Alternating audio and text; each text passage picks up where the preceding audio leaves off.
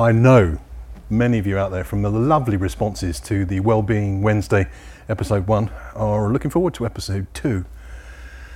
But in episode 2, we risk the wrath of Sandi Marshall because she's thrown a wobbly this week, and for very good reasons, around wellbeing. Sandi. I have. I'm absolutely infuriated. Righteous anger. Righteous anger. I did take to LinkedIn over the weekend. So for those of you that have already read my little rant, now you're going to have to read my rant. Now you're going to have to listen to it. Excellent. Well, we've got a positive outcome, haven't we? We're going to move towards... Yes. We have. And hopefully eventually the outcome will be that we will change the whole world. And if you haven't heard the rant, we're going to tell you about the rant now. So rant. Okay. Rant on you, Crazy Diamond. So, a really lovely lady that I know... Who shall be nameless. Self-employed, decided to get income protection insurance. In case for any reason she wasn't able to work for a sustained period of Very time, sensible obviously, if to you're look after her family. Yeah. So Julie did the application, came back a little bit more expensive than she anticipated, and when she looked into it, she found out that she had been considered by the insurance company as a risk for mental health. All this came about is because sometime before she'd visited her GP on a completely unrelated matter. And whilst in the consultation, her GP had asked her generally, how are you, everything okay? And this lady had commented that she had just been given the news that her father was dying. And as a result, she was feeling quite anxious. So that's not a mental imbalance, is it? That's you've got to go through... It's a natural reaction to... a feeling of anxiety, and to, I don't know what the future's going to be. I know what the future's going to be in some ways. And and not a nice future, obviously. So it's the kind of thing, what did they say, but death, divorce, and moving house are the three most... or presenting at TBN. I'll take your word for that, I'm not doing that. Are among the three most stressful things that you can go through. So she just mentioned this in passing to the doctor. Who made a note, which some people would say, well, why make a note? But actually it's the right thing to do, because if at a later date my friend had gone back to her doctor and said, look, things are really building up on me, there's a note on there already. I understand. Of things that have started it and where it's all coming from. So the insurance company has a look at this, and off the back of that they decide that she is a high insurance risk for mental health reasons, and not only did her premium go up, but also now she can't claim if she does actually start to suffer from that group genuine mental health issues, disorder, including depression, PTSD. So the insurance has waived that option. Yeah. Right, gotcha. And it just makes me so angry, because in this day and age, especially since the pandemic and lockdown, everybody is talking about making mental health more open, more honest, about having the conversation.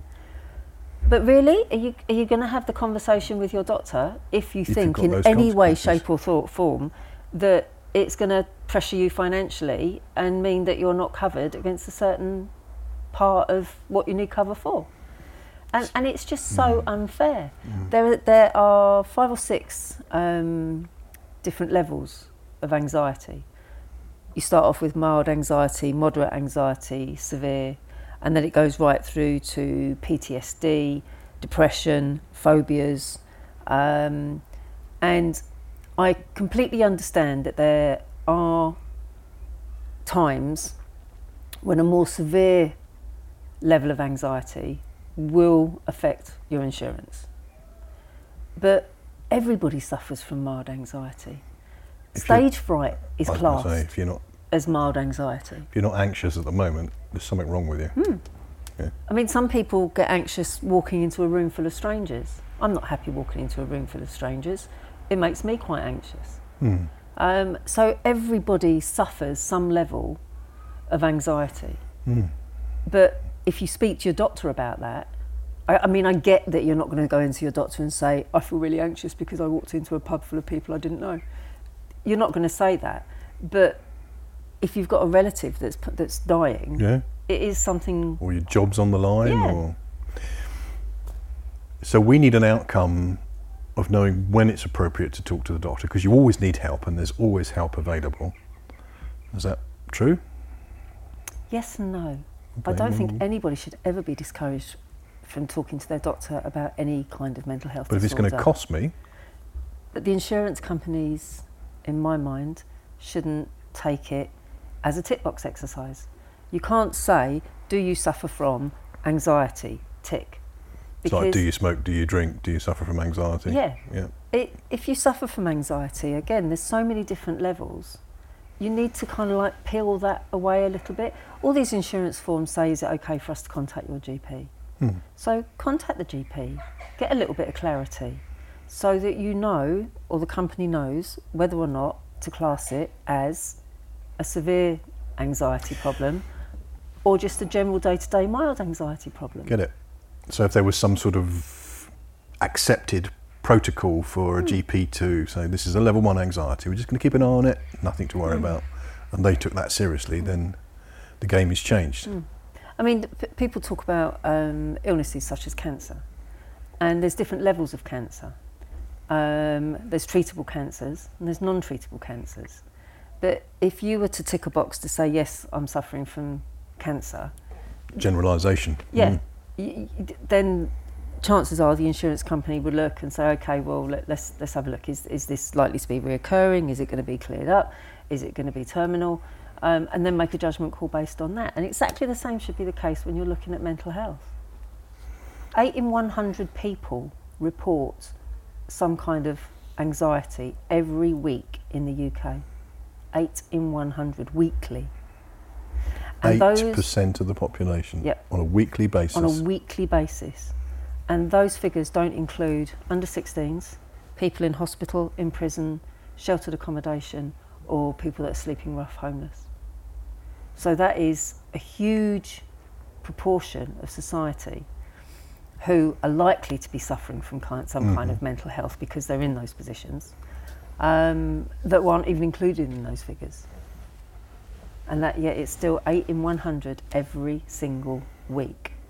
But only 1 in 100 suffers from PTSD, which I get would be reportable to an insurance company. Yes, yeah.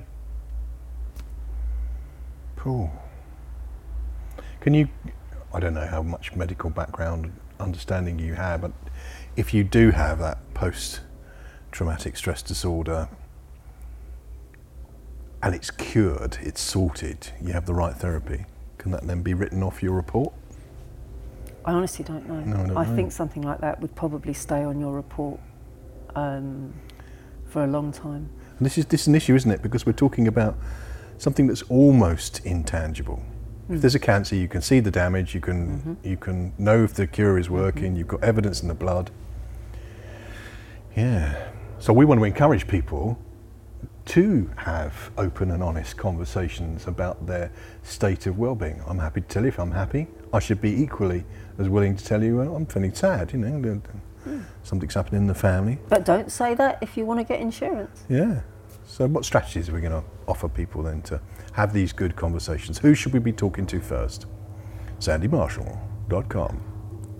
I would like to think that people will still have the conversations. I mean, we were talking last week about a support network, and I posted this week about Piglet, the little yes, that was wonderful. the little wasn't it? section from Pooh Bear. If you missed that, there's just this lovely thing where Pooh is feeling sad, and Piglet talks to Pooh about it, and correct me if I'm wrong, but Pooh doesn't want to talk about it, and Piglet's kind of, that's okay, and just sits with him. It's kind of like, ooh, it's a bit emotional if you've ever felt that sad. And he's just there as a friend, and it's, But again, it's about just having that support. Yeah. And whether you need that support from your GP, a friend, a counsellor, a WhatsApp group. a WhatsApp group, it's very individual. But I mean, personally, if I had a magic wand, I would just change the way insurance companies look at it. I would just beg them to scratch a little bit beneath the surface rather than having a one-size-fits-all, because when it comes to mental health, one size does not fit all. Far, far from it. I tell you what would be really nice, because we've already had some wonderful support from Lee Thomas into this. And Mark Cooper will have something to say on this as well. We'll get him into the debate, Mark. We'll tag you in this video because he's insightful in working out the right way to approach these things and frame it for the appropriate protection for our clients.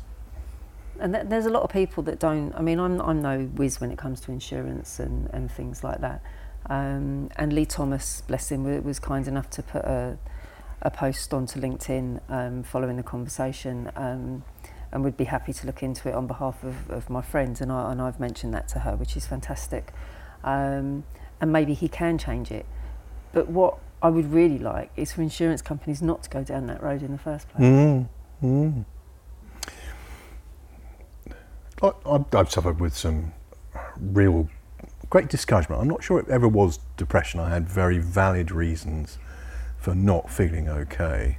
And I finally got to the point where I rang the Samaritans, and I tell you, there was so much resistance to that because I thought I was wasting their time. But I got to the point where I was thinking about ending it, or what would it be like if I did that. Rang them up and managed to encourage the Samaritan on the other end. I think I was in a better state than he was. I mean, what a great organisation. What level of anxiety would you have to be at to give yourself permission to tap into a resource like that? A resource like the Samaritans, I think, as you say, if you really are seriously considering suicide. Well, that's big level anxiety, isn't it? Yeah. But I mean, the Samaritans are also really good at just pointing you in the right direction for lower levels of mental health issues, for help and assistance. But again, there isn't a one size fits all. No. Sometimes it's a case of just going to the person that you think is right, whether that be looking on Mind's websites, whether that be contacting someone like Paula Thompson, who's a stress counsellor. Paula, we love you. Leslie Downs, yes. couples counselling. Yeah, relationships. So there is somebody out there for everybody. It could just be sitting down and having a chat with my mum, which I did on Sunday. Back from the break. The phone was to blame because we won't give love a bad name. You was looking after your man, wasn't you? Absolutely. Good old Steve. Yeah. It's under the microwave. I don't know what it was, but it sounded really exciting. His tablets. His tablets. Not so exciting. That's what Moses said to Aaron, wasn't it? All the other way around, keep taking the tablets. Seriously, we were talking about how amazing TBN is, a professional business network that's turned into a support network because of the honesty of a few members. So I think Jamie Forster really started it probably 2 years ago now. I'll go back and look at the YouTube video, and he just stood up and said, I've had such much trouble with depression. Boom. And then Chris Heffer did something that was terrifyingly bold. He did a presentation at the golf club, one of our meetings, and he said, I've had this battle with depression. And then he said, stand up, all you members who have had a similar journey. And it was like so many positive, bouncy, outward going, sparkly people had faced this battle. And that gave the whole membership permission to be honest about the whole thing that makes up our business experience. Because if I'm not motivated, if I'm feeling low, it ain't going to happen, is it? Absolutely. And that's what you're finding even with TBN Online. Definitely. Out of all the networking meetings that I've been to, TBN is the only one that has that kind of warm support. And I know that, like you say, if I'm having a day where I'm not feeling motivated, I can just reach out to somebody and they're just there. And it's amazing. It is like no other. And I wouldn't change it for all the tea in China. We're going to leave you this week with 3 amazing things to do for your well-being. So I filmed the rather charismatic and entertaining Jamie Skipper yesterday. We took him up to Durlston Castle and he did some videos on motivation, because we're both fans of motivational mapping and how that can get that energy flowing into the system. You're going to have that flow. And he did a little piece to camera, sort of ad-libbing afterwards, talking about some great techniques to feel better. And just reminded me that I am breathing unconsciously. When you breathe consciously and intentionally, it reminds me of my nan's wisdom where she used to say, count to 10, dear, if I got upset. And my friend Shalina had a whole business, probably still has, called Press Pause. That Wise words. got to remember to breathe out as well. That's the first one. You'll go. I had a lovely conversation with Tim's Grace last week. Very clever man, very nice. Arty. Articulate. Yeah. And we've been talking about some bits and pieces, and I'm really excited about having sort of future conversations with him. I think he's got a fabulous ethos for his company. Probably can't go public yet, but nope, it's such a bold, it is good vision. Business for good. Yeah, absolutely. And I really admire him for sort of like thinking outside the box with it. And looking forward to chatting with him some more. So people are really important to your well-being, aren't they? Absolutely. And how are you with websites? 2 words, Jamie Forster. Jamie Forster. So you've got a good week ahead. I have. I'm seeing Jamie on Wednesday. He's going to have a look at my website for me and hopefully work a little bit of Jamie magic on it. He will. Because it really is a bit pants. And he'll do the why as well. So that's what I like about Jamie. He's not just about, okay, we can make a website for you. Yeah. It's what are we trying to achieve here? And his transparency is inspiring. Absolutely. And I've got the mind map that we did about the business and the story. So I'm taking that down to him as well. So spoiled the surprise for him now. And she's going to be talking about buses with her mate Clive and her new friend Kendall. When's that? On Thursday after the face-to-face TBN. So what's your address so we can burgle you while you're out doing all these? I'm not telling you. That's what Steve's there. Steve's there. Not that it'll put up much of a fight at the moment. So I've got a really nice week to look forward to. And of course doing this on a Monday is just great. Yeah. It sort of sets me up for the week. And not so many dogs barking this time. No, a few birds scuttling around in the garden. It's a bald blackbird, I think. It is a bald blackbird. Too stressed. You need Wellbeing Wednesday. Bless him. That is a seriously bald blackbird. I'm sorry we can't turn the camera around, but I might have upset its feelings. I was going to say, you've hurt him now, he's flown off. Relationships, great idea. Remember to breathe consciously, press pause and just do that. What's the third one we're going to do? I can't remember it either. That was the third one. Was it? Yep, my week to look forward to. Tim's Right. Grace last week, and the third one, my week to look forward to. Okay. Blackbird says, signing out today. And see you all again next week. Well, we'll be talking Tosh Again. for Wellbeing Wednesday. She's been Sandi Marshall. He's been Lex McKee.